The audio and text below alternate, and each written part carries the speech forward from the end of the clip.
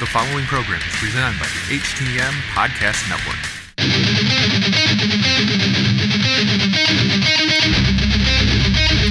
This is your United States of America. Speak your mind. Cross the line now, say the truth. No.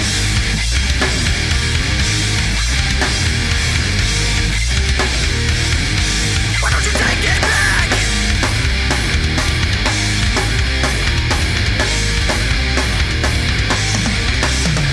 It is Friday, the 13th of September, 2019, and you are tuned into the Hitting the Marks Pro Wrestling Podcast, powered by the Roar Network at thegorillaposition.com. Presented by Hameen Media.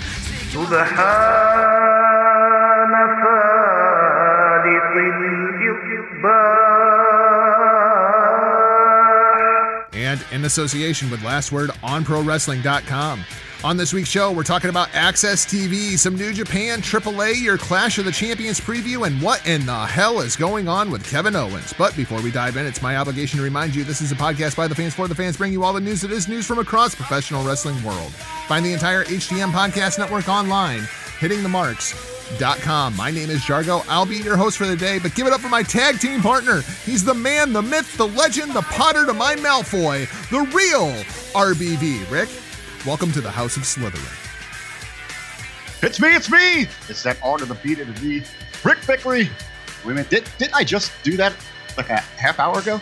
Yeah, we just got done recording HTM Sports, and now it's time to talk about HTM Sports Entertainment for the Clash of the Champions preview. Well, I was going to say, I felt, they're probably going to be dropping here around the same time, talking about hashtag HTM Sports. I felt we were more talking about the world of professional wrestling on that show.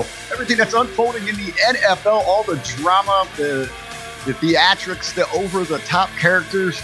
But hey, I know we got a tremendous run here today. We're going to keep it rolling right in to what brought us to the show, what we love, our passion, professional wrestling.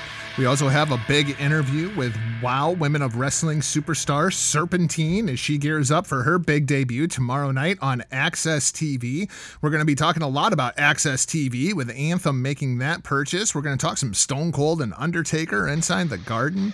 But Huckleberry, we got to start off with this Kevin Owens thing. We got to start off with Kevin Owens. This was the last thing that we saw on SmackDown. We saw this big angle go down between Kevin Owens and Shane McMahon, with Kevin Owens being fired. And Rick, I've been going through, I started in 1996, and I've been watching WCW up to Starrcade 97. And I just got done with the Go Home show for Starrcade 97. And you know what's weird about that show? Is they don't hype Starrcade 97 at all on the Go Home show for Starrcade 97. Hogan versus Sting, and they don't even talk about the damn thing until it's about an hour and a half into the episode. It's absolutely absurd. It's completely ridiculous. And WWE did the same damn thing on SmackDown Tuesday night. They do this big angle with Kevin Owens and Shane McMahon, neither one of which are going to be on Clash of Champions on Sunday. What in the hell are they doing? Well, we had a little bit of talk there going back to that go home, as you said, was about an hour and a half in before they really did something, because they had other things going on. I think to speak for WCW back then, they knew that show was sold. I mean, they're perfectly fine with that thing. And they had some other things on the horizon. They had so much going on that they were looking to go forward. They wanted to kind of jumpstart that to kind of get you going into the new year and all that. I can understand it from their perspective. And I think as well, as we look at this here with WWE, not that they've got this thing sold, that everyone's overly invested. I don't believe that's the case at all. I think WWE realizes that this Clash of Champions event, it's really no big deal. They need to be gearing up for this television race, this arms race when it comes to TV. That's where their focus is right now. And what it really says to me is, I see that they see that, so why should I care? The thing that really bugged me about this entire thing is just the way that Kevin Owens was portrayed. Like, Kevin Owens put out this tweet 14/24/20. People have now diagnosed that this is NXT. Those are the numbers representing the letters of NXT. Kevin Owens going back to NXT, Rick, I don't even think that's going to help. Like, Dean Ambrose wasn't treated this badly on his way out. What they did to Kevin Owens on Tuesday made absolutely zero sense. So, number one, they have Kevin Owens flip and flop. He's turned heel and babyface. I want to say it's like 5 times throughout the course of this year. And he did it like twice just during the course of freaking SmackDown on Tuesday. So, Kevin Owens is appointed the guest referee. The match starts with Shane McMahon and Chad Gable. The match goes all of about 10 seconds. Kevin Owens makes a fast count on Shane McMahon. Kevin Owens is clearly a babyface who's standing up for what's right, and screw Shane McMahon. This makes perfect sense to me. They go to commercial break. When they come back from commercial break, all of a sudden Kevin Owens has turned heel and somehow aligned himself with Shane McMahon. You get the same result. Chad Gable wins the match in about 14 minutes. Shane McMahon turns on Kevin Owens, turning Kevin Owens back babyface, and beats the ever-loving shit out of him and fires him. Like, even if Ben Hameen was the continuity director of What the Fuck on the WWE, this one is just out of this freaking world. I don't understand what in the hell they did to Kevin Owens on Tuesday night. If I didn't know better, I would think he hadn't re-signed his contract and he was leaving for AEW because they buried the fucking shit out of him. Well, I think let's talk the big picture. Let's talk his return. And how they've handled him here. I mean, it was seemingly upon his return that we were going to get that babyface Kevin Owens. You know, it was like that every man. You know, we'd seen him out with the family. He was doing things that were relatable. And he is a relatable figure for a lot of fan base. You know, they can be Kevin Owens, you know, outside of his athleticism. He looks like them. He's a family guy like they are. You know, he has loved professional wrestling his entire life. They were going to go in that direction, but out of necessity because of injuries and shifts and Kofi Mania.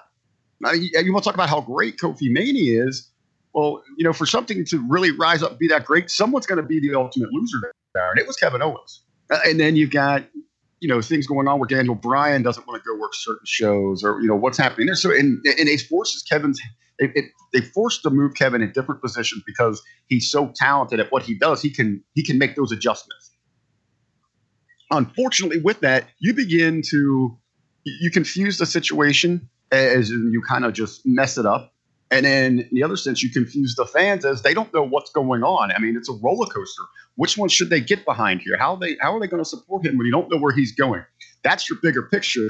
That presents this problem as we look inside the scope of just Tuesday, where I think it was just in creative. They were overthinking this thing. And it was supposed to be one. Okay, it's mind manipulation. They're playing head games. Who's going to get one up on each other?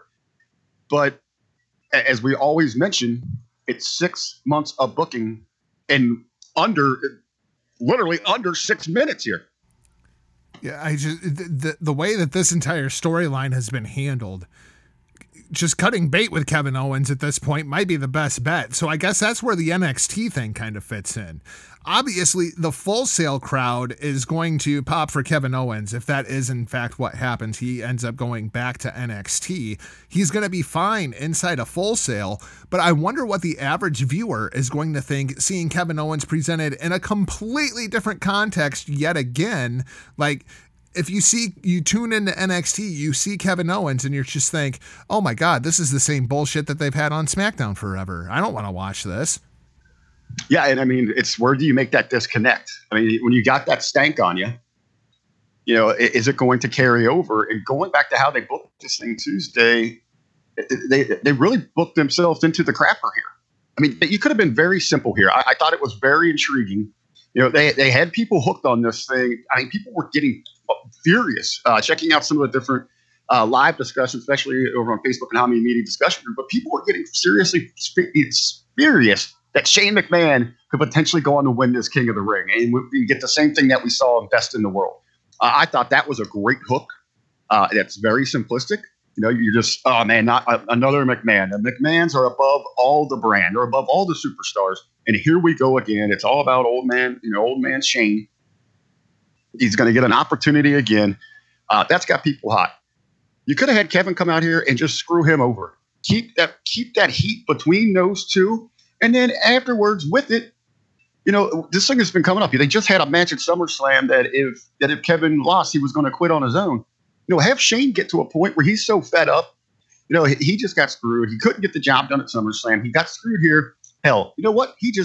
I'm the boss. I'm just going to cut bait with you. You're fired. Give us a classic. McMahon, you're fired.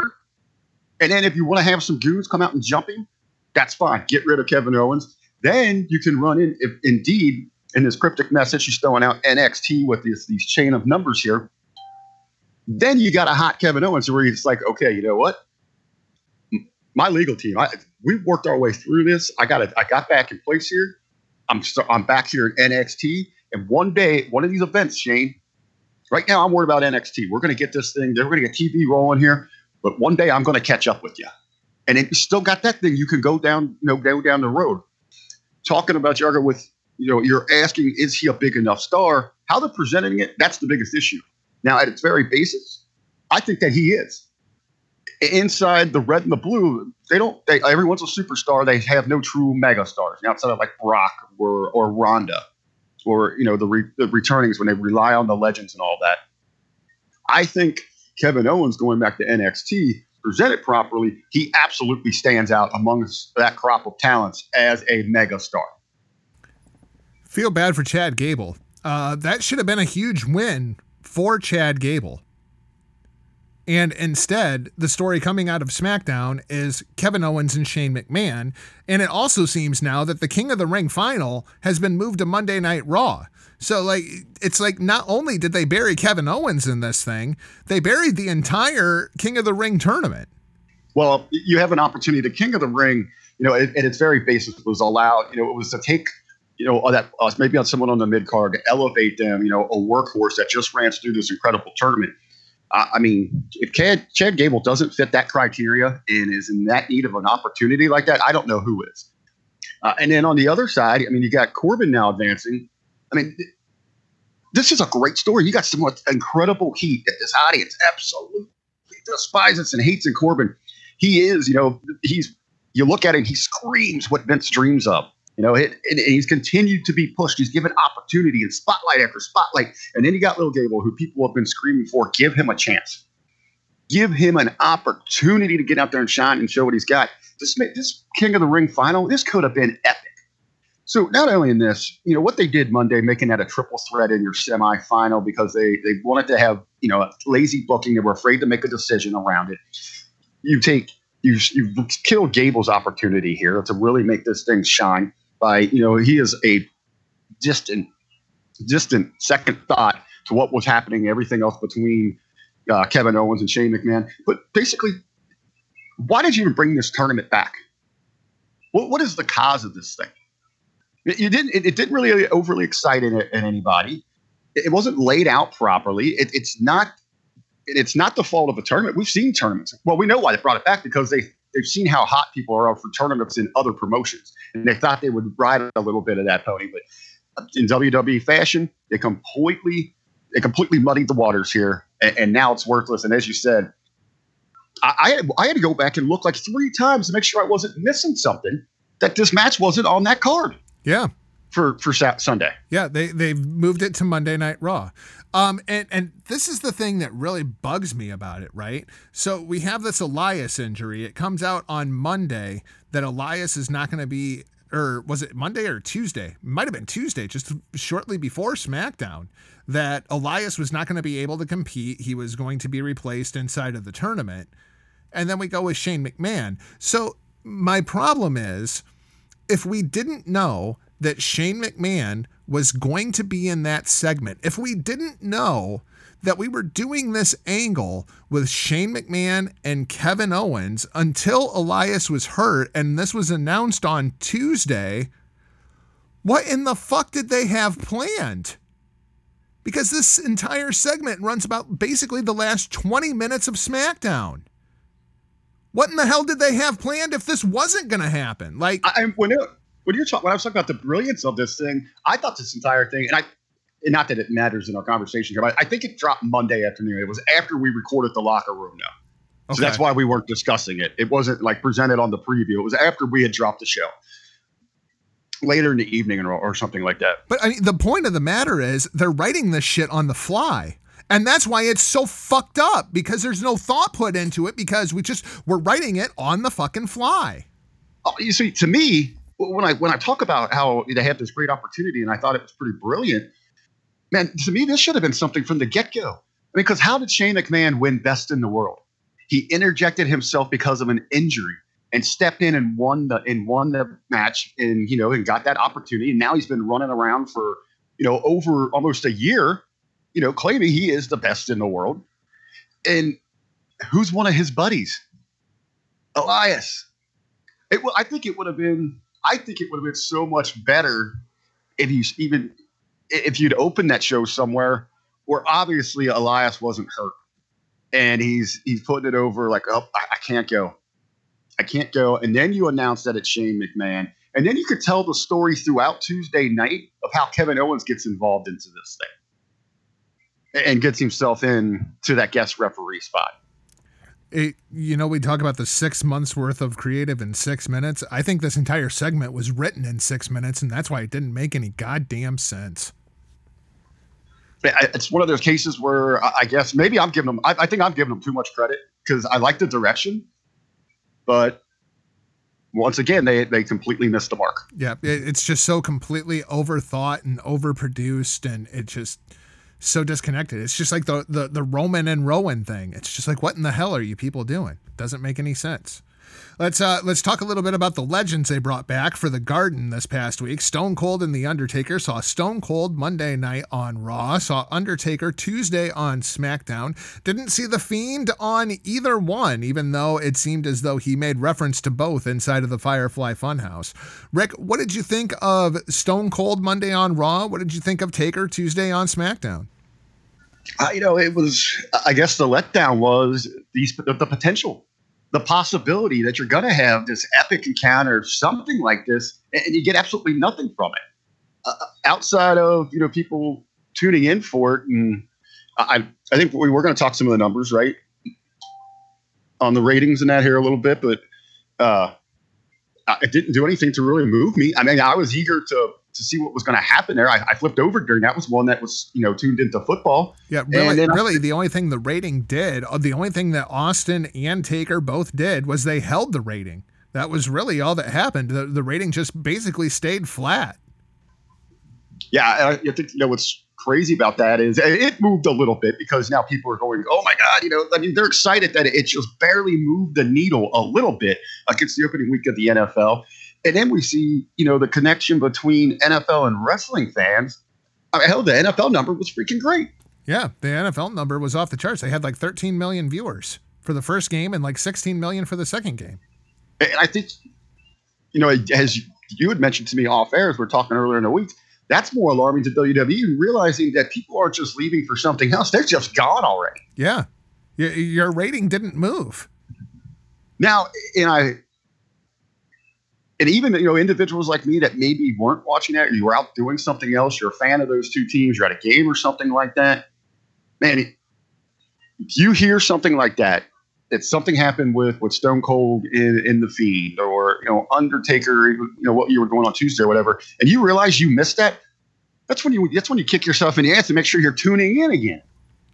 And they could have teased that Austin was going to be around in that third hour too.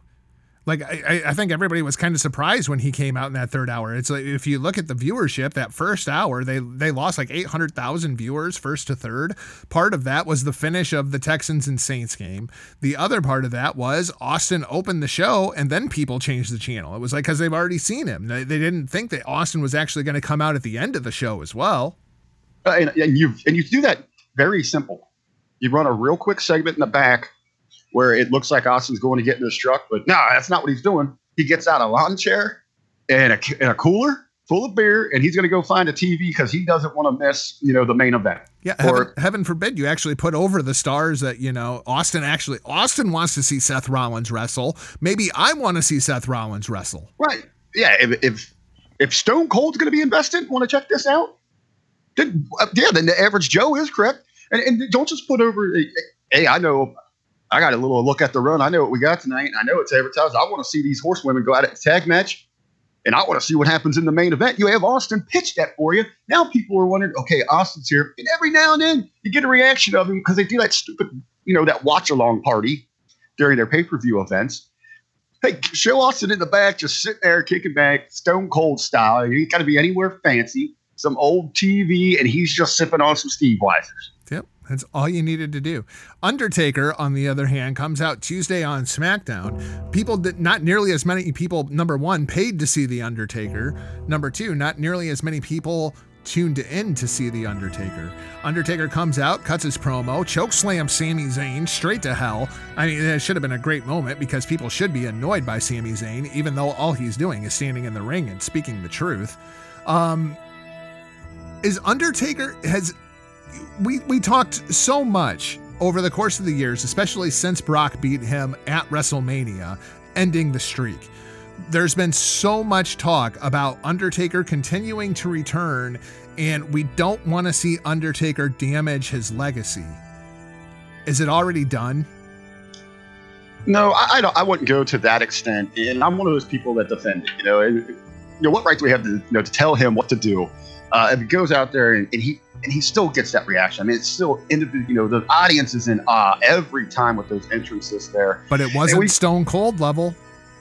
Well, because it's few and far between that we have those. I mean, you've got Undertaker. Yeah, when we were used to it, we knew we were getting him for WrestleMania. We had him for a year, but now we're getting to he's more approaching that Brock schedule where we get him a handful of times, and he's more tied in with actually coming for the blood money stuff, which I think does hurt a little bit, or maybe it's just not souring people, but it's just not as wowing as impressive because people just aren't overly invested in those events because they know the background behind it. I think you got to get back to a point here where you got to pull back a little bit more on the Undertaker. Because he's not performing when he goes out there. He's not performing like Brock. He's not the beast. You can see all the wear and tear in the years in the ring on him here. Pull back a little bit more. Undertaker will be fine. People are still going to remember, the legacy as intense and as incredible as ever. Less is certainly more with the Undertaker at this point in his career, and I agree. I think we've just seen him way too much in 2019. If this was the only time that we had seen him all year, it probably would have felt bigger. And we're probably going to see him again heading into November because you can bet he's going to get more of that blood money. Yeah, I mean, and it kind of feels like you get into those kind of runs, where they're going to bring him out, obviously, for WrestleMania. So we're going to get – he's pretty much going to be, for an Undertaker run as a mainstay here. Yeah. He'll disappear. Remember, he didn't do Mania this year. He just did the blood money shows. Right. I mean, but they run in together those seasons. Typically, so let's talk a little bit. I forgot that he didn't do Mania. Let's talk a little bit about Bray Wyatt. I think everybody expected a big week for Bray Wyatt. We got the Firefly Funhouse. We got the tease of him going after Austin. We got the tease of him going after Undertaker. But the only time that he ever appeared inside the Garden was for a dark match, and it was a handicap match. The B team against the Fiend. That was the dark match. I guess people will stick around to see Bray Wyatt and the new entrance and everything, but inside of Madison Square Garden, you could have really given the Fiend that big moment, make a big career-defining moment, and instead we just ran the Firefly Funhouse pre-tape. Well, obviously, you created a big moment. You're at Madison Square Garden. I mean, just the mystique and the history, everything there creates that moment for you. Thinking back, when we talked about this in the locker room. We talked about it last week here on the Hitting Mark Pro Wrestling Podcast.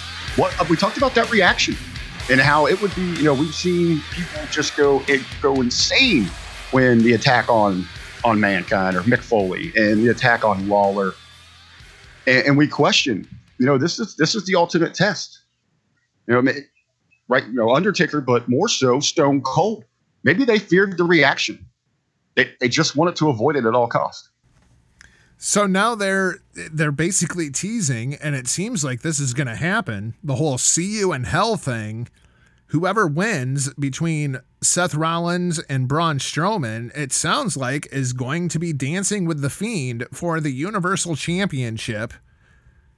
Does this just seem way too soon? Absolutely. And I don't really have as much faith that they're going to get this thing right. But I think they're going to overbook this thing. Would you be surprised to see a triple threat? That they don't want to give us, they don't want to give us a winner between Seth and Braun to, kind of cool one of them off. When you look at that thing, Braun taking a loss there does him absolutely no favors. I mean, it just continues on with Braun just being, all right, he's that big novelty guy that you just try to insert whenever you need something. And eventually we're going to stop caring. And I think we're about to that point where he is right now. Yeah, and he's real close to Big Show territory. I called this shit a year ago. I mean, it's the problem is when you get somebody hot like that, it's what do you do with them when they're there? Because you get somebody like Braun, it's hard to bring them down a notch. Yeah, that's true.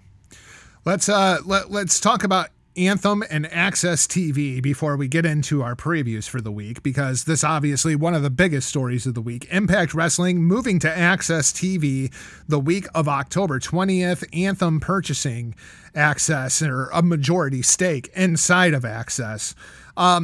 Rick, there's a lot of different ways to approach this thing. I guess we'll kind of go by company here.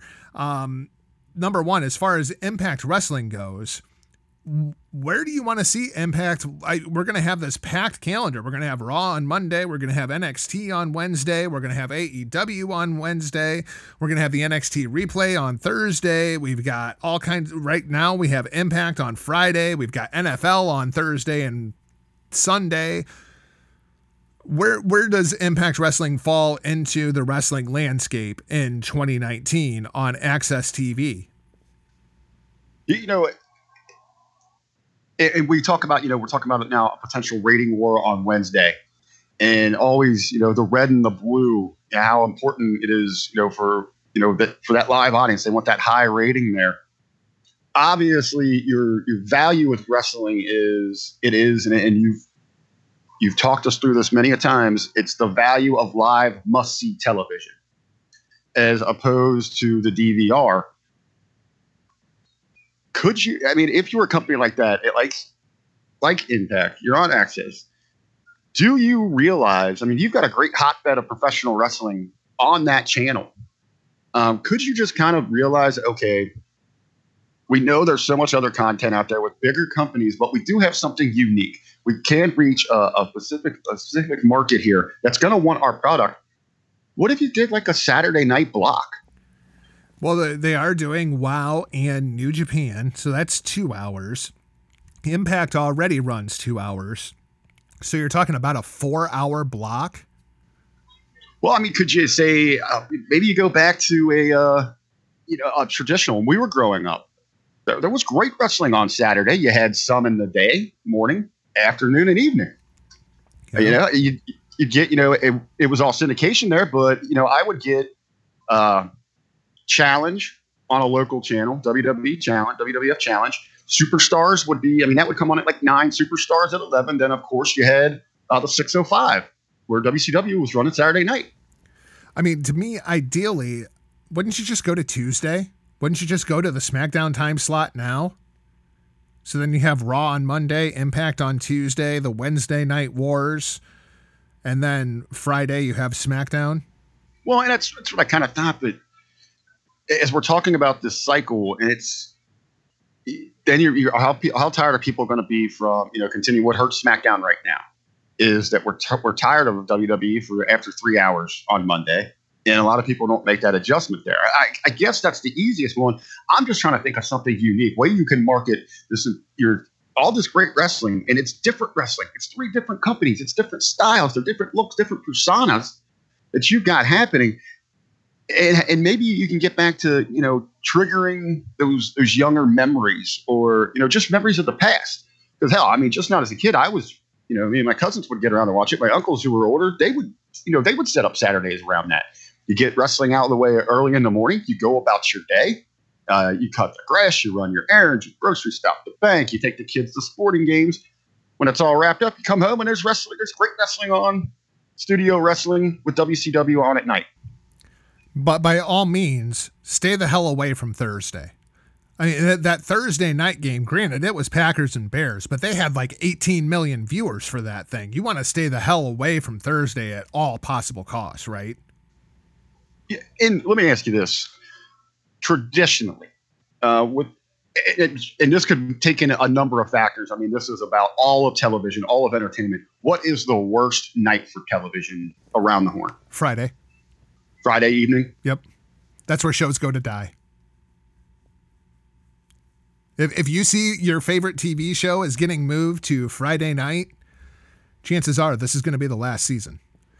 People go out on Friday night. They go out for dinner on Friday night. They kick off the weekend on Friday night. Like, people they're not traditionally home watching television. This is why Fox paid so much for SmackDown, because it's original live content on a Friday night and they're viewing it as there's two things in TV that still draw ratings: live sports and live news. This is why they want SmackDown to be presented more as a sport-like presentation, which we haven't seen anything like that out of SmackDown, at least not thus far.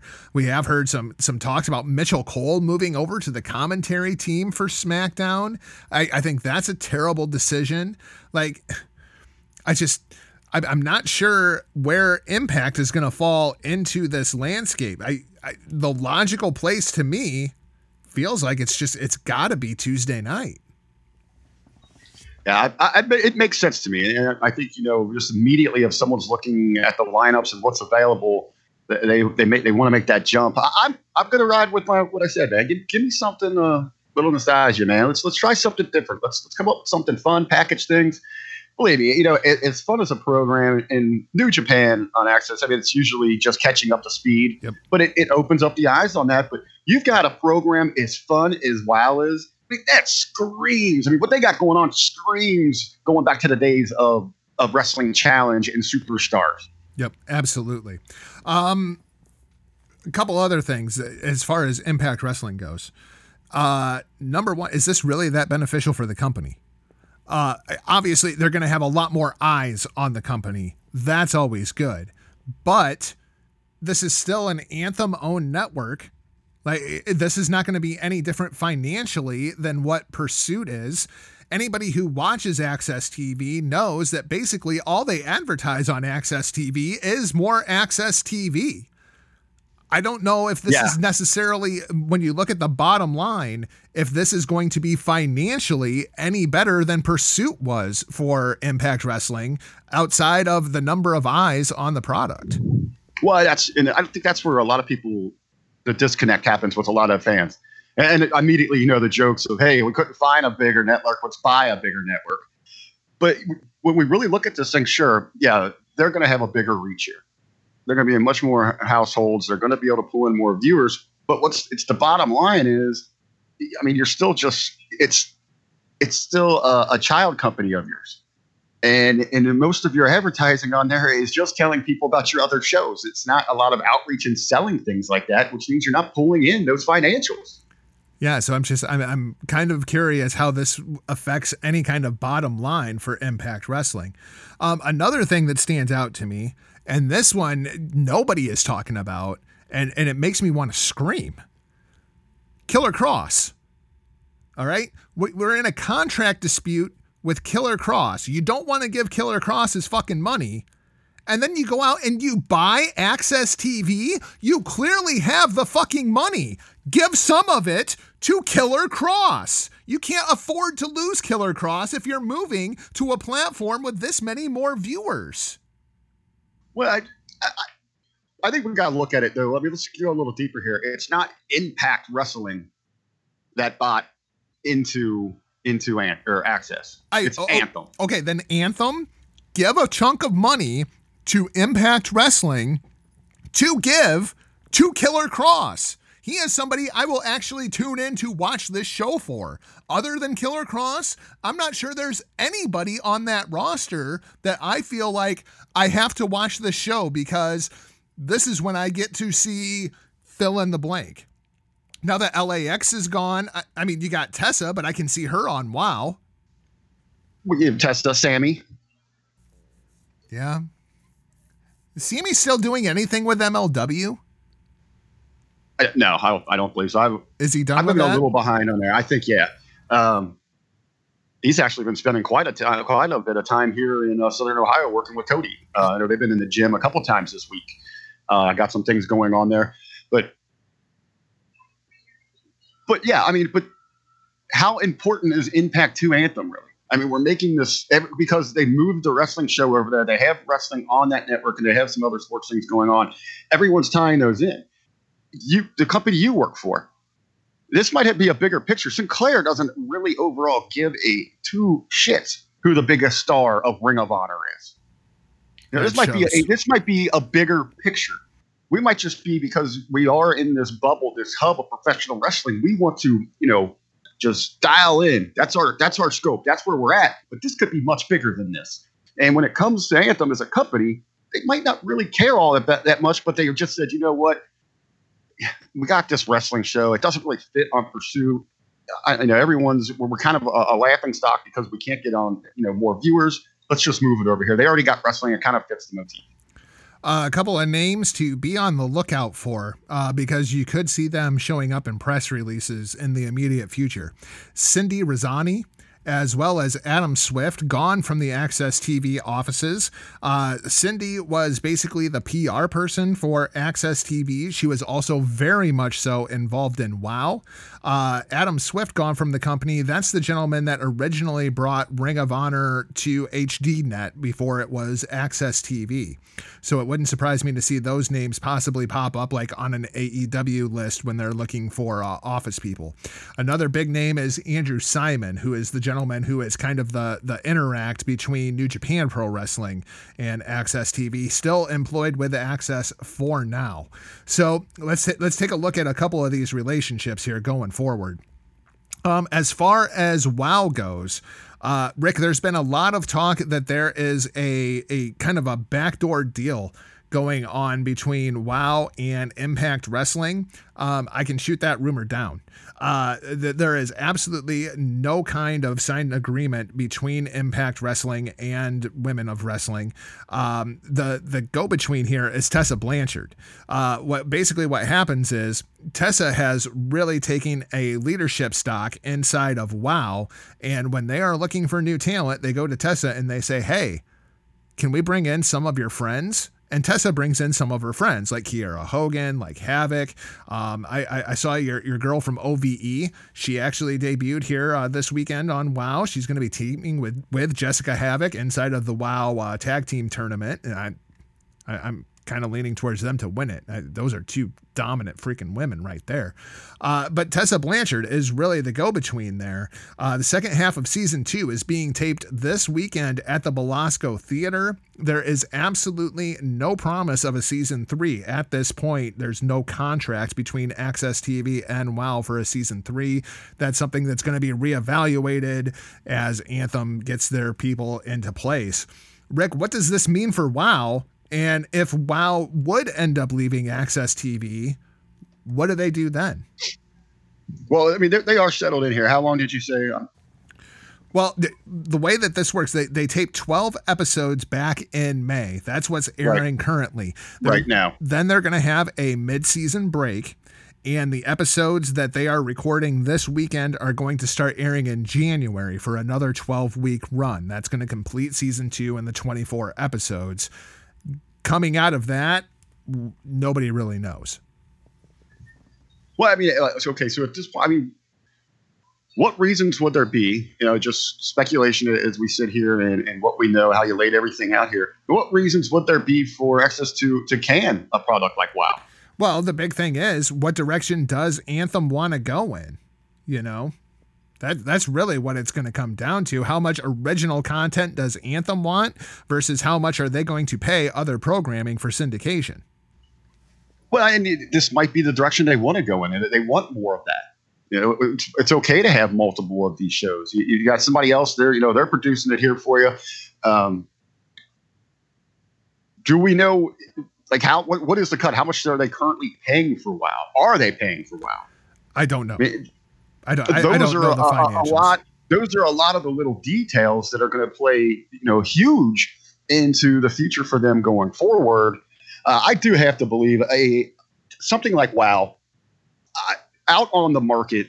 To me, there's so much more appeal with it because it's very unique. It's something. It's its own dynamic, and you can sell it. I mean, it's old school wrestling. It's this, women empowerment. It's tremendous characters, great athletics.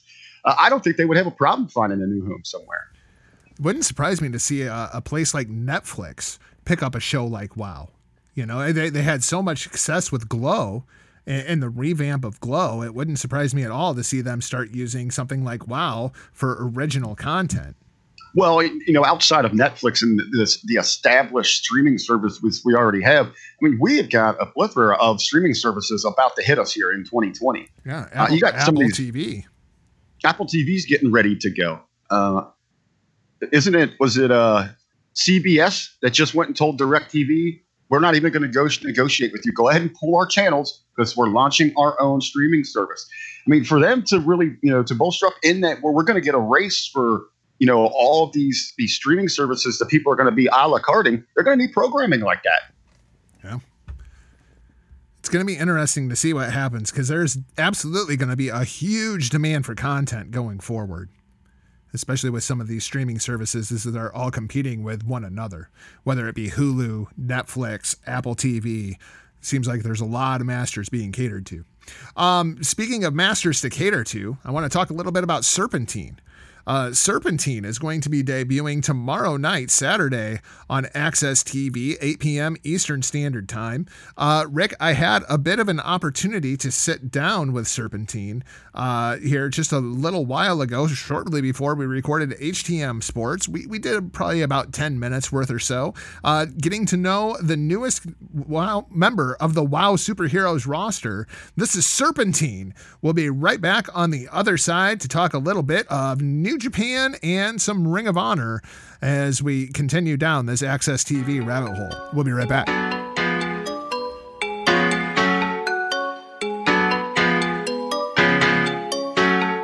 Watch out for the snakes. Watch out for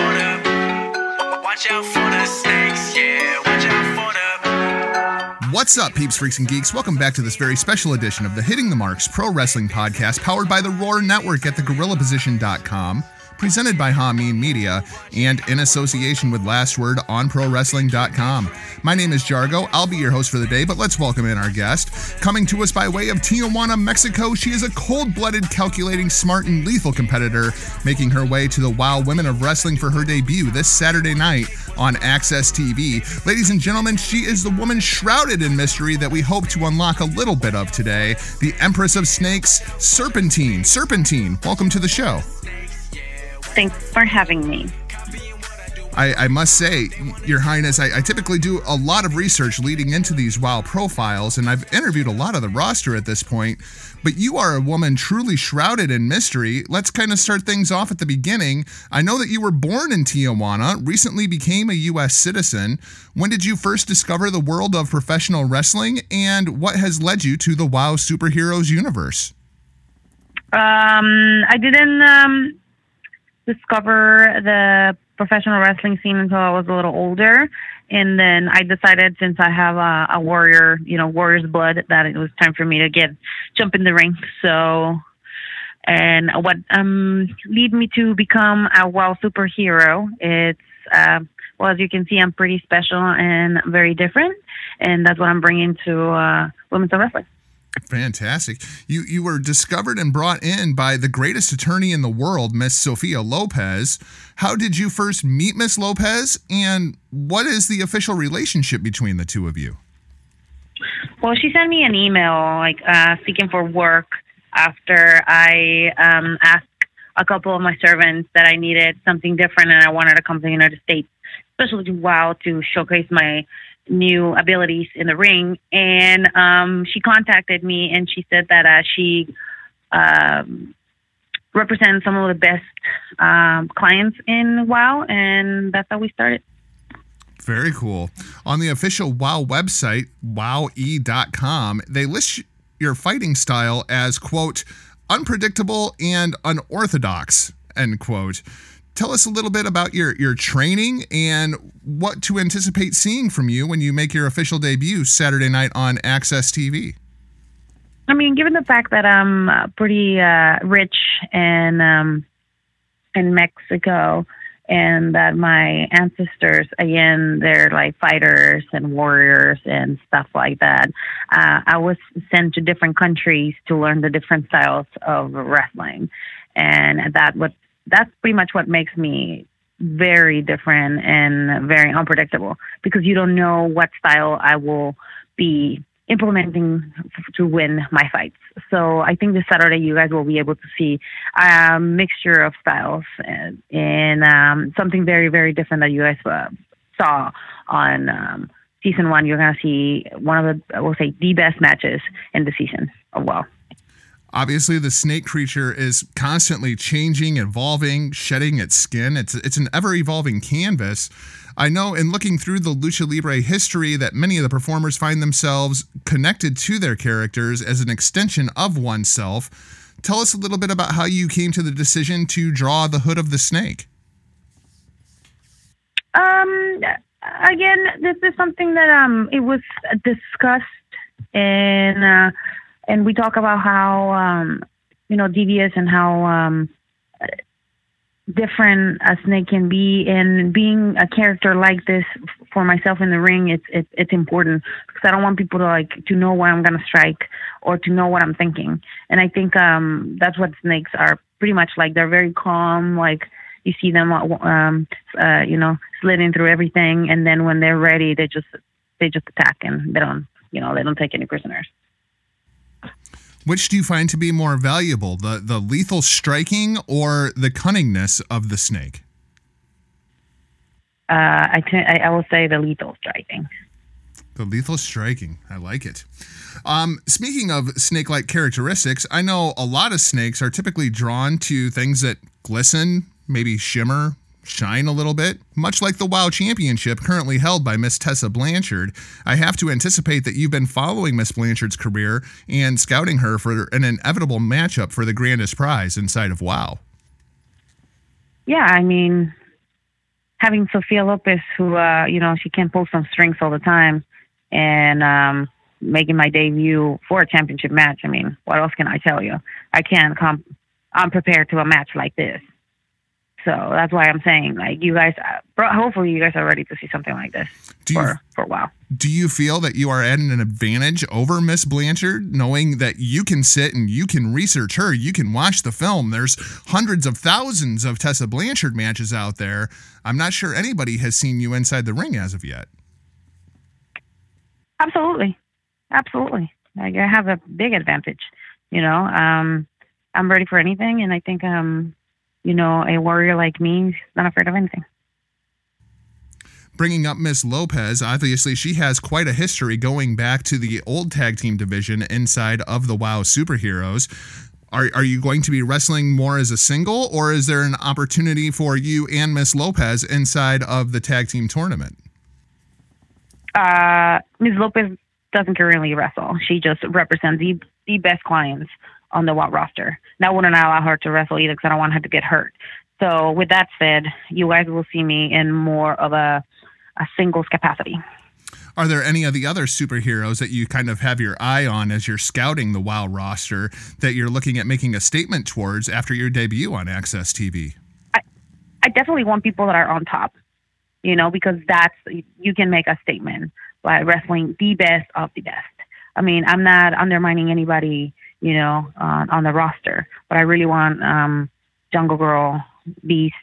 I would love to wrestle Holiday. She's been one of the originals from the new originals in the roster now.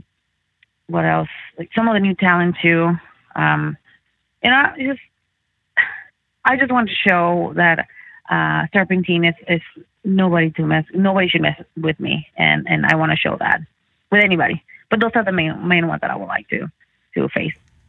Are there any of the women inside of WoW that you could actually see yourself possibly forming an alliance with, or is this an army of one?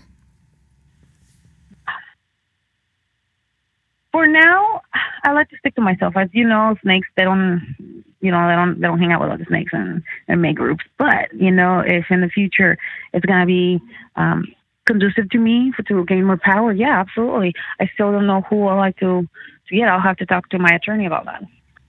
Which do you find more valuable, the WoW Championship or just having power over the WoW roster?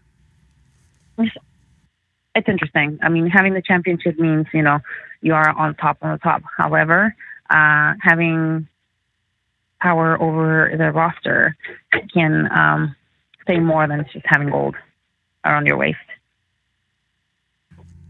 It all goes down tomorrow night, September 14th on Access TV, 8 p.m. Eastern Standard Time, 7 p.m. Central, 5 p.m. on the West Coast.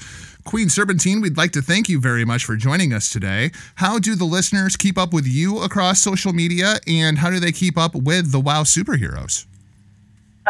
They can definitely go on at WoW, Women's of Wrestling, and on Twitter.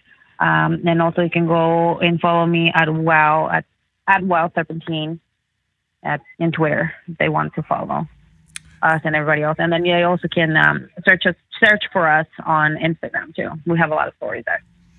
The WoW superheroes, incredibly interactive. How do you feel about interacting with the fans? I mean, they're clearly a class below you. Do you lower yourself to that level to interact with fans often? I like when people bow down for me. So yeah, that's a lot of the pictures that you see on my social media will be people bowing down to me. Fantastic. We can't wait to see it go down tomorrow night on Access TV, 8 p.m. Eastern Standard Time. Miss Serpentine, thank you so much for joining us today. I will allow you to get back to ruling your kingdom. Thanks for interrupting me. I didn't appreciate that. Watch out for the snakes. Watch out for the snakes. Yeah, watch out for the. I seen all the signs. They've been telling lies. Watching how I move. I've been keeping track now. Watch out for the snakes. Yeah, watch out for the snakes. Yeah, watch out for the copying what I do every time. They wanna take what's mine. They busy faking and telling me lies. Now I watch out for the snakes. Yeah, watch out for the snakes. Yeah, watch out for the copying what I do every All right, time. They Huckleberry. wanna take She is quite the intimidating woman. I actually interrupted. She was watching a movie. So she was a little distracted there at the beginning of the interview. I can only assume that she was watching Snakes on a Plane. Ooh, yeah. Very interesting. I think maybe she was doing some homework, getting ready for the big debut there with WoW. Yeah, she's going to be coming in. Her management / the greatest attorney on the face of the planet, Sophia Lopez, she got her into a championship match for her debut. It's going to be Serpentine versus Tessa Blanchard for the WoW Championship tomorrow night on Access TV, 8 p.m. Eastern Standard Time. Make sure that you tune in for that one. It's something that you're not going to want to miss. Let's talk a little bit about New Japan on Access TV, Huckleberry. New Japan is contracted through January of 2021. So we're guaranteed at least like another 14, 16 months, something like that, of New Japan on Access TV. Although it sounds like the format of the show may be changing.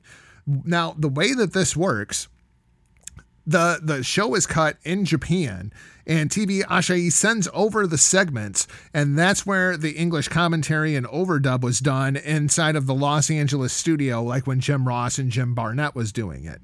As of late, they've just been having the regular English commentary of Kevin Kelly, and Kevin Kelly goes into a studio, does a little bit of overdub work, like to throw to commercials and such on Access TV. But it sounds like that might actually change. We very well could be having a return of Don Callis to New Japan Pro Wrestling as far as English commentary goes on Access TV.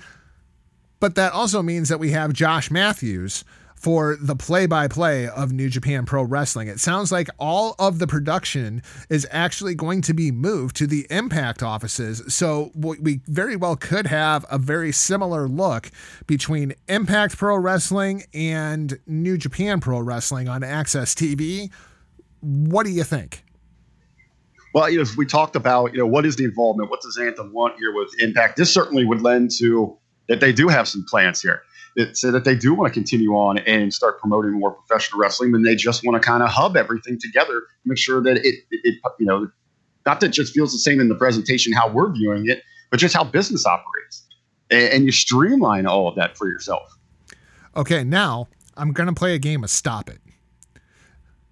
There's a lot of fans out there that seem to think that because New Japan Pro Wrestling airs on Access TV and Anthem has bought Access TV, that now there's just magically going to be a relationship between New Japan Pro Wrestling and Impact Wrestling. And that could not be further from the truth. That's just not the case in any way, shape, or form. In fact, the deal is not even with New Japan Pro Wrestling. This is a deal between two television companies, between Access TV and TV Asahi, which happens to own New Japan Pro Wrestling. New Japan Pro Wrestling is in bed with Ring of Honor. They're in bed with CMLL. They're not getting in bed with Impact Wrestling just because they bought Access TV. New Japan Pro Wrestling doesn't give a fuck that Anthem just bought Access TV. Stop it. Well, you're right. Immediately all this speculation, Impact or Anthem is going to make offers. They're interested in buying Ring of Honor. Hey, right here on our own platform. The guys over at the PW Hustle are absolutely all over this thing. I'm with you 100%. This is going back again. We got to look at bigger picture. Widen your scope. This isn't everything not about professional wrestling. And I love how you laid it out there, Joey. This deal is television networks. This is way above what's happening in professional wrestling companies. Just because Gato and Don Callis like one another, that doesn't put New Japan Pro Wrestling and Impact Wrestling in bed with one another. There's two completely different things going on here. Well, and what we could see here too, and people will chub up over this, you eventually, maybe this does lead, maybe it's a trickle down, but that's not the driving force that everyone is trying to make this out to be. There's not some grand scheme where we're getting some massive merger or they're all coming together for this big drive or what's going on. And I guess, it's fun to kind of to fantasize about this great unit coming together as we talk about how crowded, we regularly talk about how crowded that second tier, that dance card is. Who's making moves? Who's on the move? Who's the shakers? If these three could come together, I'm with you. I mean, I completely dismissed it. Didn't really read in or listen to a whole lot that was being said about it because it just seemed asinine to me. Yep. And speaking of asinine, let's talk about Ring of Honor. There is a rumor out there that Anthem is trying to purchase Ring of Honor. This rumor was put out by WrestleTalk.com. That was the originator. And that website is notorious for putting out bullshit rumors. So number one, let's take this with a grain of salt.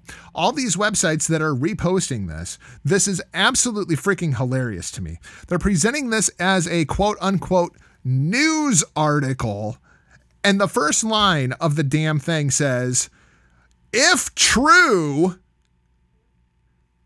if you have to lead the article with if true, chances are it's an ever-lying line of bullshit. Sinclair is not looking to sell Ring of Honor. Ring of Honor is not falling apart. Now, there is a little bit of truth here. And the little bit of truth here is, in a weird way, Anthem already is in bed with Ring of Honor in buying Access TV, because Access TV used to be HD Net, which is where Ring of Honor started airing originally in syndicate programming on a national level. Access TV does hold the rights to a lot of that content. However, Ring of Honor also owns the rights to a lot of that content, which is why that content is already available on Honor Club. So yeah, they could absolutely run stuff on Access TV from Ring of Honor circa years 1 through 5, but it's not going to be the current product unless Sinclair and Access TV come to some kind of an agreement for Access TV to syndicate the same show that you are seeing nationwide on all Sinclair affiliates. Ring of Honor, inside of the grand scheme of Sinclair Broadcasting, is so small. This company owns 250 TV stations nationwide. Ring of Honor is such a small portion of what Sinclair does. But what Ring of Honor does do is supply anywhere between 4 to 6 hours of content for all of those 250 some stations nationwide. It's worth a lot more to Sinclair than what it's actually worth for anybody else to buy it, which is why the WWE didn't buy the tape library when this was brought up years ago, because Sinclair wants what it is worth to Sinclair, and it's not worth that much to anybody else. That's the problem with Ring of Honor underneath of the Sinclair umbrella. Unless Sinclair's looking to move it, nobody's going to be able to buy it. Yeah, and that's why it's safe, because it perfectly serves the purpose for its original creation. You know why they took it over? Yep. Because it's easy, cheap syndication, and you can continue to pump it out. Like when you're talking about, they've got, for the first 3 years that HDNet, they have the opportunity to use that footage. One of my favorite things to watch on the weekly is Stadium TV, where they go back and run the classic Ring of Honor. You can see Samoa Joe and Daniel Bryan and AJ Styles in those early days. Hell, I'd be honest with you, I probably watched more of that than I do Impact Wrestling, the current. Yeah, and Impact's actually been a pretty decent show lately. It's just Pursuit and Twitch. No. You have to work at being an Impact Wrestling fan these days. And that just doesn't appeal to people trying to watch TV in 2019. Let's talk a little bit about New Japan Pro Wrestling. They've got a couple of big shows this weekend. Rick, this is one of those tours, though, that drives me insane. This is the Destruction Tour. And rather than just having one big show that kicks ass with a bunch of badass matches on it, they spread all of those badass matches throughout the entire tour so that you have to watch multiple shows and they can sell a whole bunch of tickets in multiple venues. So Sunday in Beppu, Destruction in Beppu, IWGP Heavyweight Tag Team Championship on the line. The Chaos team of Yoshihashi and Tomohiro Ishii take on the Bullet Club team of the Gorillas of Destiny, defending the IWGP Tag Team Championships. This one seems a little odd to me because Yoshihashi and Tomohiro Ishii, I can't even picture those two guys liking one another. This is certainly one of the standouts early that's going to be bringing them in here. It's inside of a match. We'll have to see how these dynamics work together. British Heavyweight Championship will be on the line. It's the rematch from Royal Quest. Hiroshi Tanahashi defending against Zack Sabre Jr. Everybody and their brother expects Zack Sabre Jr. to win this match, which is why I'm going with Hiroshi Tanahashi. I'm with you. And we talked through this thing. It was kind of weird that they make the switch while they're in the UK, and now we're getting a defense here with, the beloved Sabre Jr. winning this thing back. I think we're going to see the champ retain here. Yep, I'm right there with you. Monday in Kagoshima, it's going to be the IWGP Junior Heavyweight Tag Team Championships on the line. Chaos versus Bullet Club once again. Rick, it seems like we're kind of building this. This is the reason I think the Yoshihashi and Ishii team was put together, just so they could do 2 Chaos versus Bullet Club matches for the Tag Team Championships. Will Ospreay and Robbie Eagles take on El Phantasmo and Taiji Ishimori, the current defending champions? We're going to get to see Will 2 belts? I was going to say, just outside of the Chaos and Bullet Club, a little bit of the bubbling, if you will, between those. Hey, it's about watching Ospreay here. I mean, he's on a mission to collect those belts. Hey, we argued it. You got to think that he believes that he got screwed in that PWI 500. And he wants to keep rolling into this next one to let him know that that should have been his spot. How about we do a big angle here? What if Robbie Eagles turns on Ospreay and rejoins the Bullet Club, and this whole thing was all a ruse so that the 3 junior heavyweights could beat down the current junior heavyweight champion? Well, and then you got the other story. All right, Ospreay, you could go into just not rejoining Bullet Club, but you kind of think you're too good for our division. You think you can float back and forth You're not our champion. And you've got competitors lined up for him. And of course, it's all building to El Phantasmo versus Will Ospreay for the junior title. For the January 4th contract, the right to challenge the IWGP World Heavyweight Champion at Wrestle Kingdom, Kota Ibushi defends his briefcase against one of the men who beat him inside of the G1 in Kenta. Rick, this is going to be one of those sit on the edge of your seat matches and hope that nobody dies things. I was going to say, you put out there, sit on the edge of your seat, I would say hold your breath. Yeah. And right now, both, there's some lingering injuries here. Going to be walking on eggshells. We don't see anything major go down here, but that's not going to be the case. No pun intended here, because these guys, they only know one speed, and that's 110. Yeah. These two guys, especially in a striking battle, it could get real violent real quick. This tour is going to be headlined in Kobe on the 22nd. Your big main event that night, IWGP Intercontinental Championship on the line, and we're seeing these two go at it in tag matches all throughout this tour leading to this Kobe date. Switchblade Jay White challenges Tetsuya Naito for the IWGP Intercontinental Championship. And the bigger story here is, Rick, it seems now Naito is absolutely on board with putting the Intercontinental Championship on the line at Wrestle Kingdom. It seems to me they are going to unify the Intercontinental and Heavyweight Championship at Wrestle Kingdom. It seems like Kota Ibushi is on board. Tetsuya Naito is on board. Switchblade Jay White has said that he is on board. Really, the only one we haven't heard from is Kazuchika Okada, the holder of the IWGP World Heavyweight Championship, who probably just plain doesn't give a shit about the Intercontinental title. Well, at this point, these are all people chasing him. He has the grand prize. I mean, why does he want anything else? And it's going to be, we're going to wait a little bit to get to that point where he has to address it or have it, kind of his hand forced in the matter. I don't even say to be forced, Mike, because I completely agree. Why would he care? And you define your championships like that. That's why we know they're important as you're moving through your ranks. I think the bigger stories we talked about a couple weeks ago is Naito doesn't seem the same. And he might need some time off. And if you're going to do it now so that you're not risking him when you get to the Dome.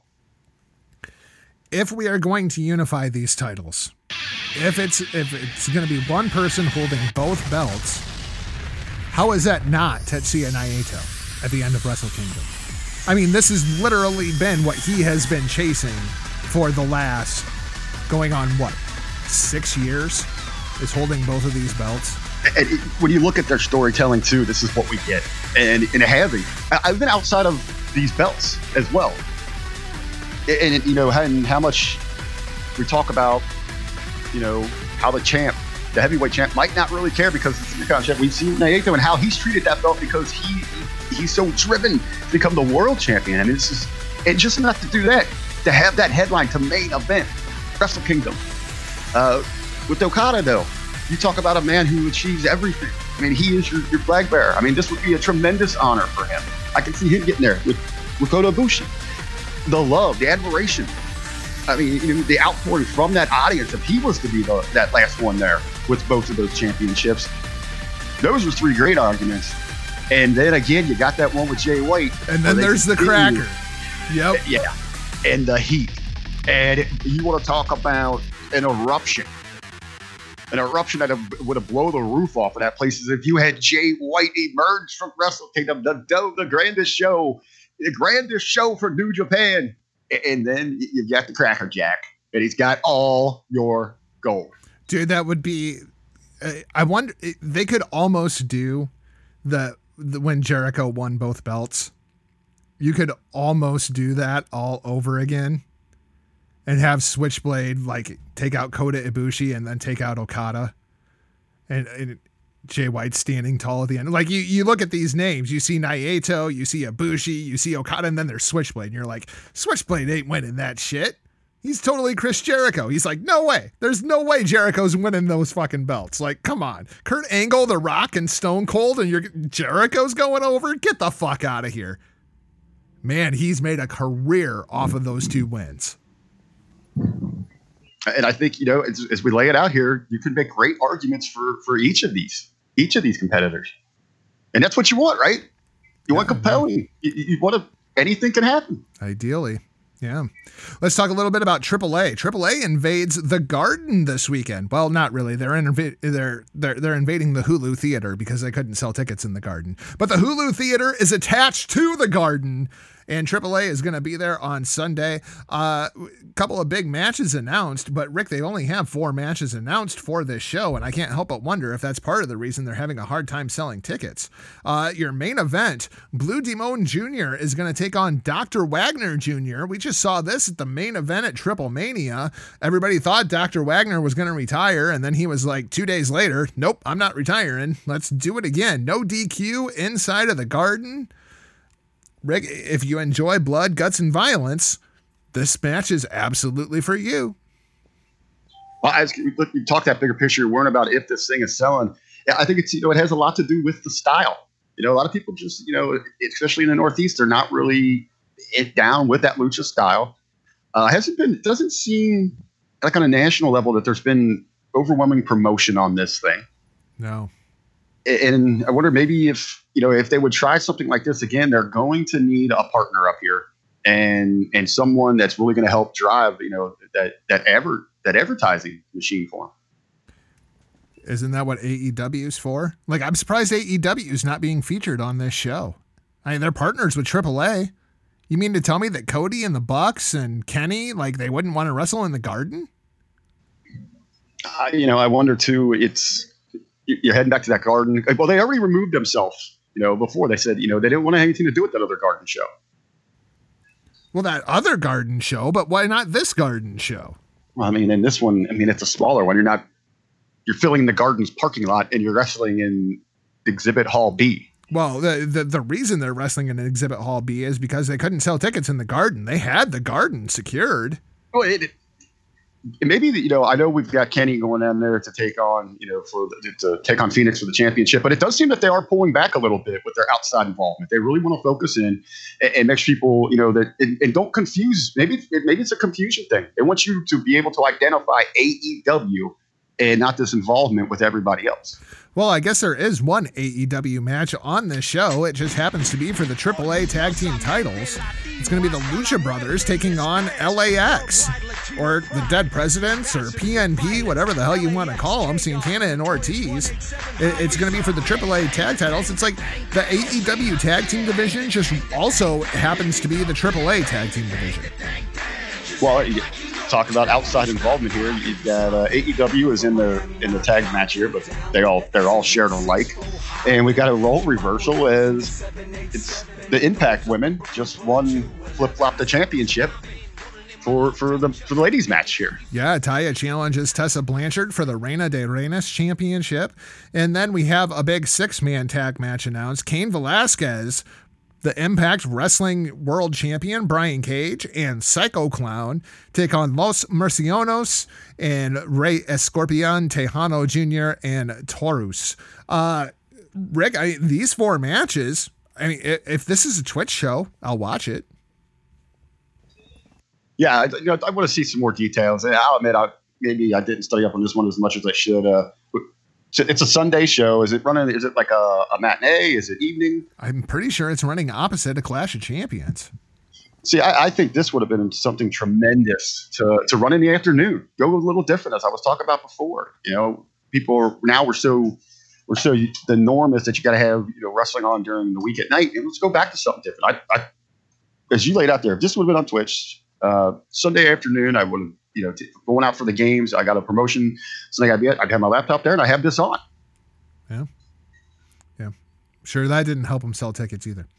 Let's talk about Clash of Champions. Run through a preview for this action-packed card. Rick, I believe there's 11 matches on this show, and 10 of them are championship matches, and the other one is Roman. So 10 championships on the line at Clash of Champions.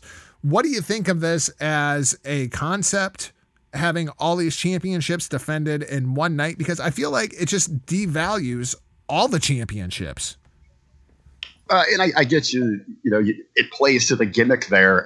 My biggest concern as I look across this company is that just between these two brands that we have, or is it 205 in this one too?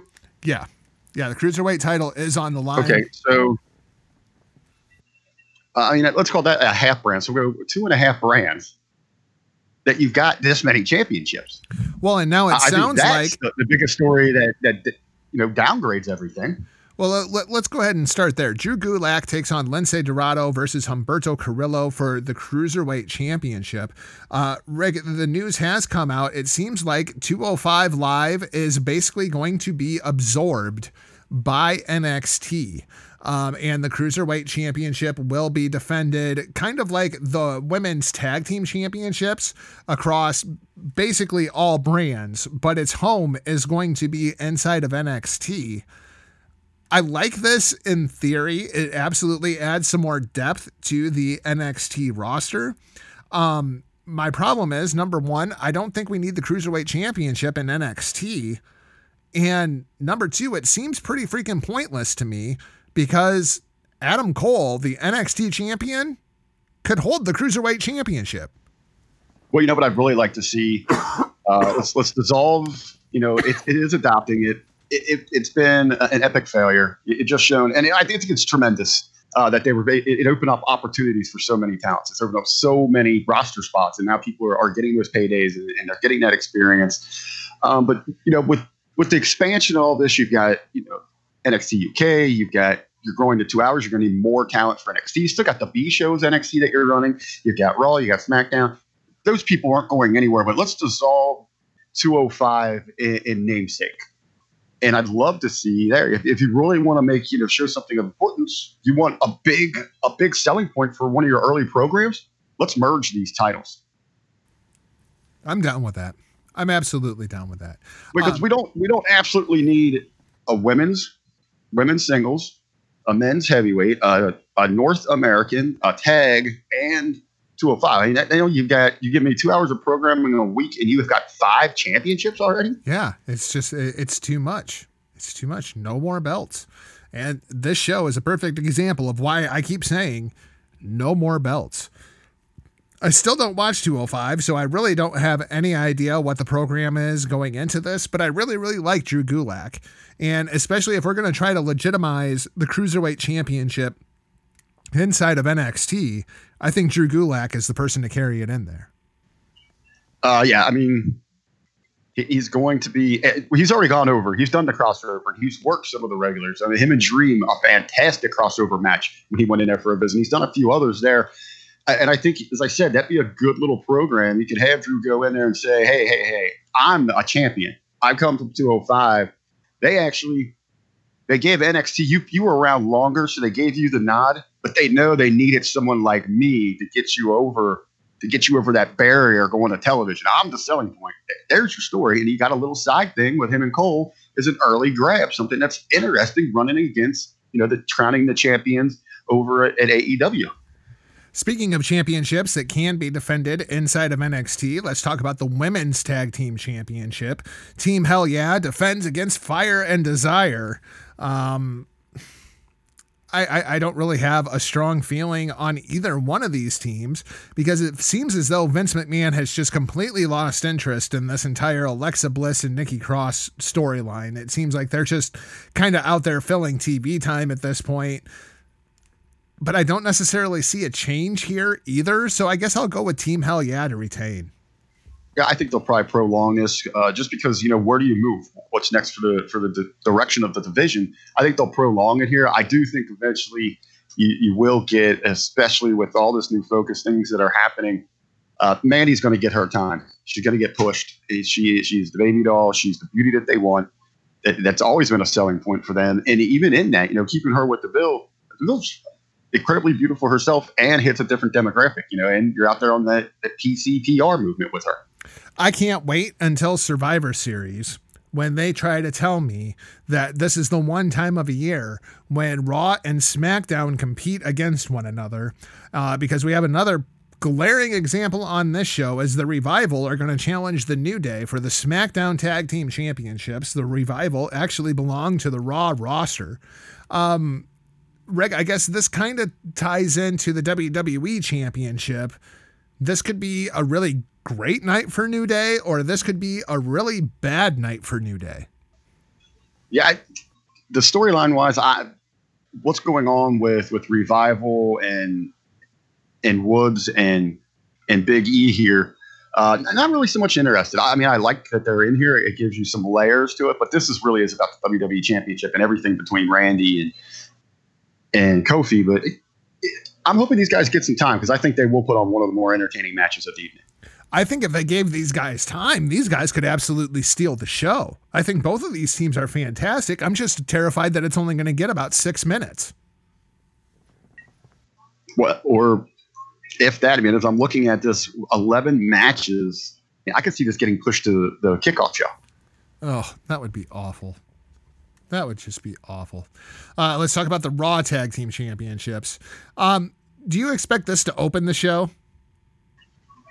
I do, to give them a little bit of that break. Bookend the show. Building. Yeah. So this will be the opener and then the Universal title as your close. So Team Brawlins, Seth and Braun, going to defend against Team Rudolph for the Raw Tag Team Championships. I think I'm going with Brawlins to retain. I think we're going to get a 2 belts out of this. It just seems too obvious to me that they would have Ziggler and Rude take these championships and, off of a misfire, like Braun accidentally hits Seth and Bobby Roode sneaks in and takes the cover. I think it's too soon. I think it's a swerve inside of a swerve. Like we're all anticipating the swerve, and the swerve is going to be that we don't get one. Well, no, I think in Vince's mind, and this is an old tactic of his, you want to keep those belts on those two. And that's why I think that this isn't going to end here. We're going to get some kind of finish where they're going to prolong this thing and allow those belts to keep that tension. All right, you guys you're showing cracks here. Maybe you can't coexist. You both want the Universal Championship, but you still got to act as tag team champions, and you still got to defend, and you still got to go out there and work together. I didn't agree with it initially. I don't like the maneuver, but it's happening there. So we talk about positives, we talk about solutions. That's how you do it, and that's where you go here. Now, how do we get there? Because they got to go over. Absolutely believe that they're going over, but where will we create that tension? There's got to be something in that match, and maybe that's where you interject the Fiend to start playing these mind games. The thing I don't understand about this match is why is it Bobby Roode and Dolph Ziggler? Why is it not Anderson and Gallows? Because throughout this entire storyline, right, you have AJ Styles, Anderson, and Gallows. They're the ones that keep interjecting themselves into this program. AJ Styles takes on Cedric Alexander for the U.S. title. Anderson and Gallows aren't even on this show. Like, obviously, they keep injecting AJ, Anderson, and Gallows so that there's heels to play off of going into the match. Why aren't they involved in the match? Maybe they're doing them a solid because they don't want to go out there and be like, okay, you know what, take the night off. We're not going to have you lose another match. So do you think Anderson and Gallows are the ones that finally end up taking the championships from Seth and Braun? I mean, that would make sense. Well, I mean, they're the ones that gave them to him. So, I mean, wouldn't it come full circle for them to be the ones that get them back? Yeah. And that and Gallows is one of the few guys inside the company that can look Braun Strowman in the eye. Right. So that certainly helps.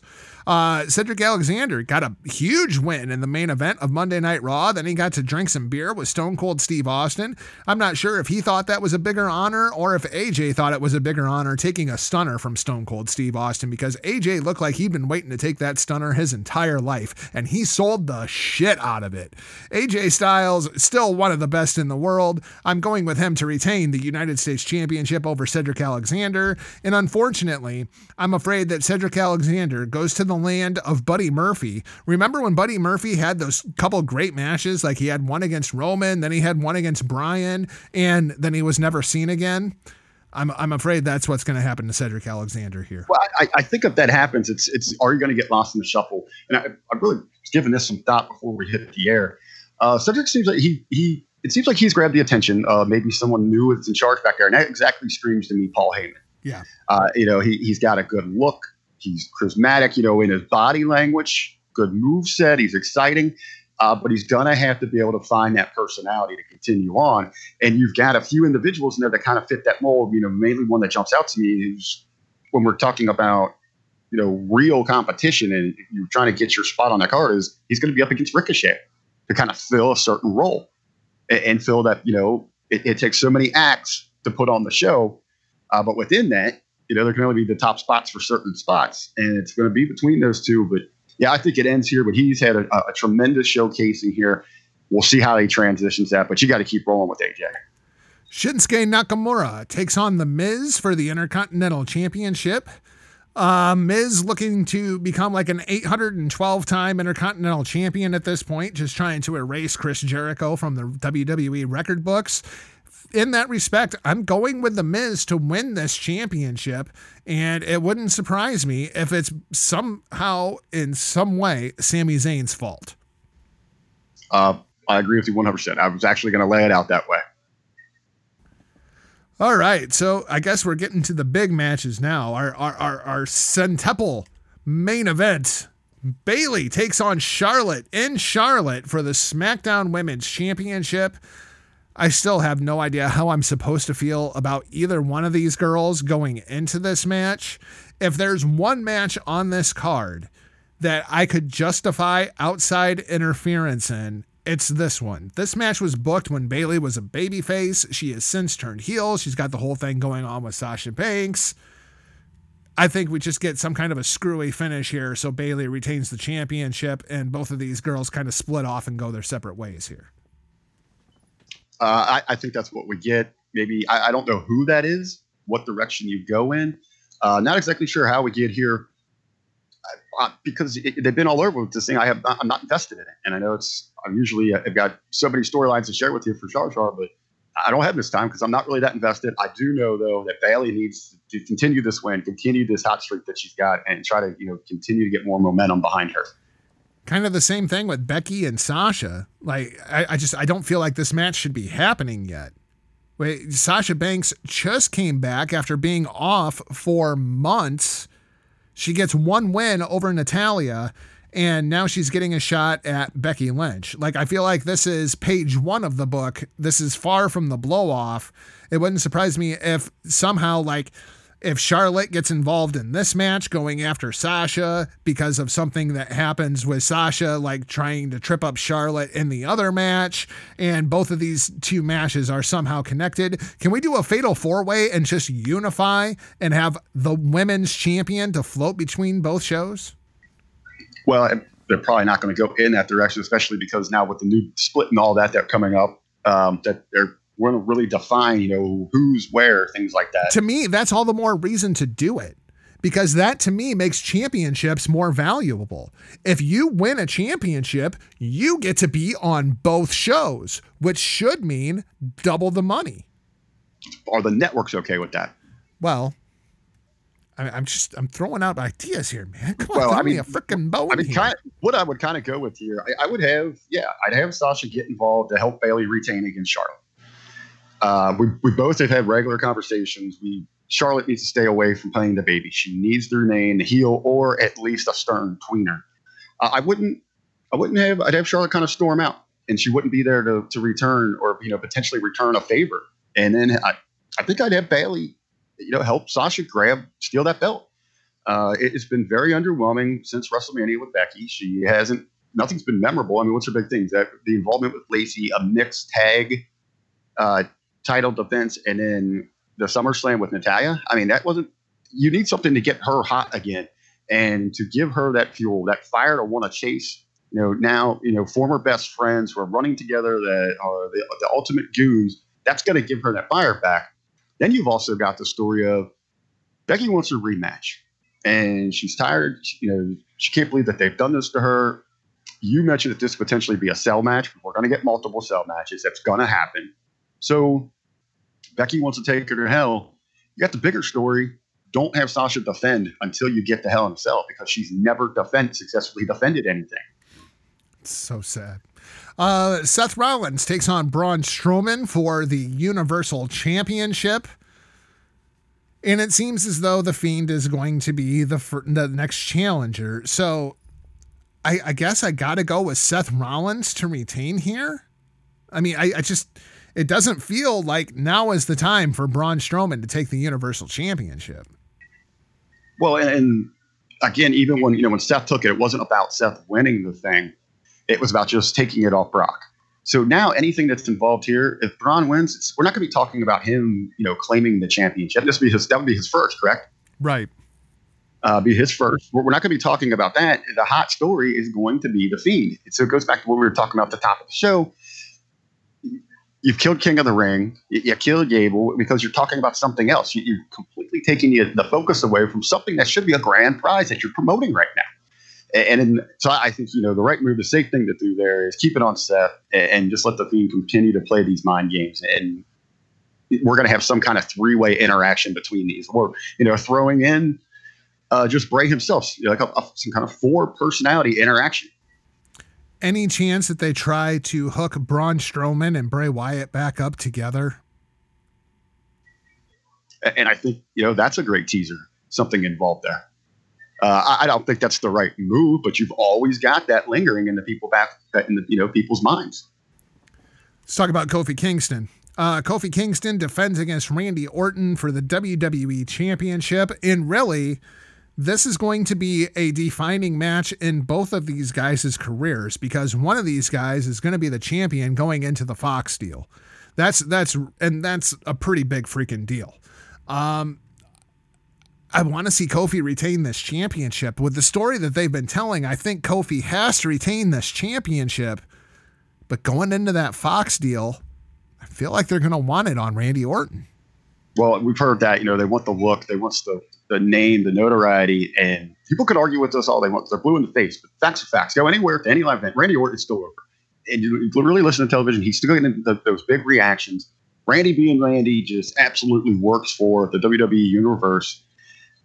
I'm going into Fox right now. I know you want that feel good. Kofi's got great appeal to the different demographics, things like that. But to me, we're talking about a more realistic sports approach. What's the best in sports when you're chasing the hated champions? New England Patriots. We talked about it on HTM Sports. You watch to see the Patriots go down. That's what you tune into. That's the reason. You know why the highest rated games, in baseball, it's whoever's playing against the Red Sox and the Yankees, or especially when they're playing each other because they're the hated empires, Duke basketball, the Lakers. Yep. Golden State, even though they're not bad guys, but because they're perceived that way because they're this powerhouse. You get that with Randy Orton. There is more intrigue, more fire behind your programming if you hate the people at the top. Yep, and the money is always in the chase, and especially going into SmackDown on Fox, it's time to spark up a chase. Let's talk about your main event. Yeah, that's right. I'm putting Roman Reigns in the main event. Nothing is bigger than attempted murder. And so Roman Reigns is going to try to pin Eric Rowan's shoulders to the mat for 3 seconds because Eric Rowan tried to murder him. Rick, this has been the most awful storyline probably in the last decade. Like, this has been really, really bad by WWE standards. What do you think? Does Roman just put Eric Rowan down and we're done with this and we can just move on? I think what we've really got to do with it, the bigger question is you need the loser to go away for a while. Roman's not going anywhere. I mean, how do you do this? So obviously you got the stupid point. We're not pressing charges. We're not going to criminal court. We're not going to civil court. We're not going to the people's court. We're going to Vince McMahon's court. And I'm going to prove that here is my justification. Here is your punishment. I'm going to beat you up in a no disqualification match. The Eric Rowan thing feels very, very much like the Jinder Mahal thing. Like, it's just completely out of nowhere. Not that I think they can market Eric Rowan to the people of India. He doesn't look anything like them. But it feels like just completely out of left field where this push has come from. And I don't think anybody necessarily believes that Eric Rowan was the brainchild behind this entire plot to assassinate Roman Reigns. Let's remember, when he left the Wyatt family, he showed how intellectual he was. He was that hidden genius of the group. Maybe he could put this together. But back to my point. I mean, what do you do after this match? What happens? Like, okay, yeah, you tried murdering me and I beat you up, but let's go to work together because now I got this beef with this new guy and I don't care if you're still around. That doesn't work. And that's where you're going to watch crossing the line when you blur those lines. You really got to watch yourself here.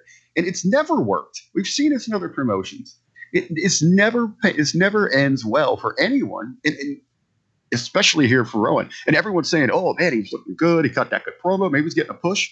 Maybe they just know he's expendable when they try to get the hell out of this thing. Or maybe you were right. We talked about it with the Seth Rollins and Braun Strowman match. Maybe Braun Strowman rejoins Bray Wyatt, rejoins The Fiend. Could this all be that Bray Wyatt is trying to murder Roman Reigns? Because that would make a lot of sense. Bray Wyatt and Roman Reigns have an awful lot of history together. And Bray Wyatt once said, anyone but you, Roman. Anyone but you. Like, could this lead to The Fiend versus Roman Reigns? Let's dive something together, because we were talking about The Fiend before and maybe him and Braun coming back together, and we switched gears and popped into my head here. Just this past week, you had Bray saying, or it was, it might have been 2 weeks ago, I can't really remember, but he brought up, I'm coming for you, Seth and Braun, because of our history and things that you've done to me. So that says he hasn't forgotten things. And there's tremendous history between Bray or The Fiend and Roman, whichever one, which, if you want the light or the darkness, but Roman has had an effect on that. That could tie together. I mean, could you get Harper off of the shelf here? Bray has a new set of puppets. Could The Fiend go get his old puppets and reunite them? Well, and that's the line that actually got me thinking about it, was when we heard this supposed good promo from Eric Rowan, he made the comment that he's nobody's puppet. Which immediately I start thinking of puppets on the WWE show, and it takes me to the Firefly Funhouse. Like, and let's see what you got. I mean, you got Abby the Witch, right? You got the rabbit, you got the pig, and the buzzard, right? Yep. So, I mean, those could all play in. He has just as many puppets here, essentially, or characters. Abby, the witch represent Abigail, and then you could go with the other three in any direction, because it'd be Rowan, Harper, and Strowman. Could we see both? Maybe this is The Fiend dominates. The Fiend takes over everything, on both shows. Maybe that's how we end up getting to The Fiend as champion and building a program hot enough for Hell in a Cell between him and Seth Rollins. Or, hey, let's see.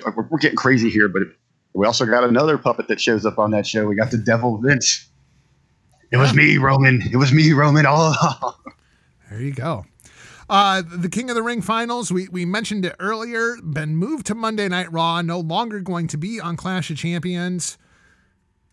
Are we going to get King Fuckface? Is this just going to end up with Baron Corbin wearing the crown now? Because they did Chad Gable just no favors there with him going over Shane McMahon. To bring it all the way back to the beginning of the show, the story was far more about Shane McMahon and Kevin Owens than it was about Chad Gable winning the biggest match of his life and qualifying for the finals of the King of the Ring.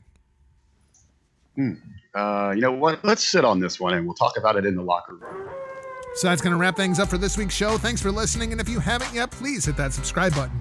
Then visit the entire HTM Podcast Network online, hittingthemarks.com. Be sure that you stay tuned in to Last Word on ProWrestling.com all weekend for all the news coming from throughout the entire world of professional wrestling. God knows there's going to be an awful lot of it. Visit our friends over at thegorillaposition.com as they tell us stories, pro wrestling storytellers. Be sure that you find Huckleberry and I this Monday inside the locker room, hackerhameen.podbean.com. We'll be going through all of Clash of Champions and giving you our thoughts going forward into Monday Night Raw and Tuesday Night SmackDown. You can find me across all social media platforms at NotJargo RBV. How do the peeps, the freaks, and the geeks find you? Well, as par for the course, you keep up with me, Rick Vickery, across all social media platforms at The Real RBV. I like to encourage everyone, if you're in the area, if you're looking to make a great road trip where we can get away from professional wrestling, right here in Harrison, Ohio at Danny B's Lounge. Saturday, October 26th, we are debuting a little promotion called Hot Tag Wrestling. It's going to be like the Wild West of pro wrestling. It's going to be an afternoon show. We're going to cater to that bar atmosphere. We're going to have a lot of fun. We're going to have some bar brawls. We got some fierce ladies. We got high flyers. We've got a few little surprises on the way that we're going to hopefully be able to announce here, but it's going to be over the top. It's going to be wrestling like you remember it. It's Shotgun Saturday Night personified. So, keep what's going on my personal social media pages again, at The Real RBV, or you can find us on Facebook at Hot Tag Marketing. We're in the process of dropping some big names. We've got our main event announced. It's Jocelyn Navarro, hot and coming. Indie Town here in Ohio. She's going to be taking on Major League Wrestling's Casey Lennox in our main event. Legendary Larry D, great name on independent scene. He's going to be on the show. Ricky Cardinal. We got this tag team that I found. These guys are crazy. I found them way out in the woods here in Kentucky. They're like the Godwins and meet the Briscoes. And they call themselves the Eds, and they already get wild. We're excited to have them. But it's Hot Tag Wrestling. Make sure you check us out and keep up what's going on, and we appreciate the support. That's it for this week's show. We'll talk to you Monday in the locker room. For now, we're off like a prom dress. See ya! Point your fingers. Label me. I don't give up. I'll be your bad guy. Stop. Go!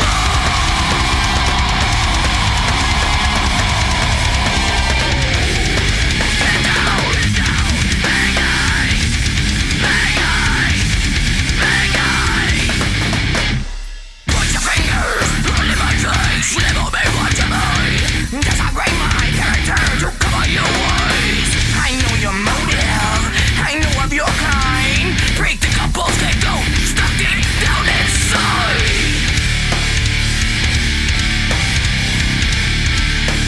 Wow, situation is a classic cliche. You'll be draping the blame on me. I smell self-righteousness. That's the bad guy. Go!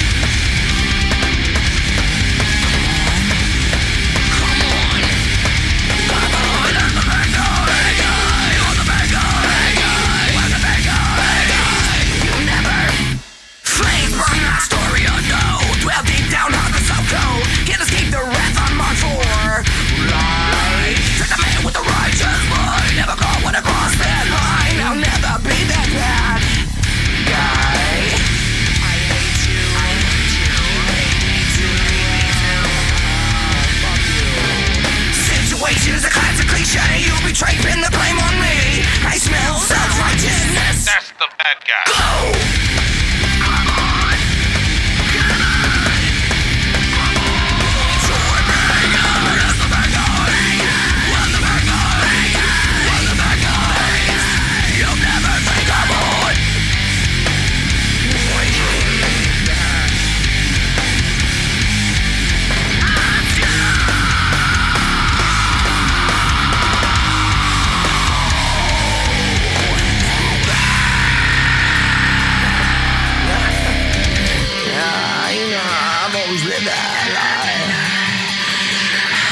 Your bitch and I lied. She was at home with me last night. I'll be your bad guy.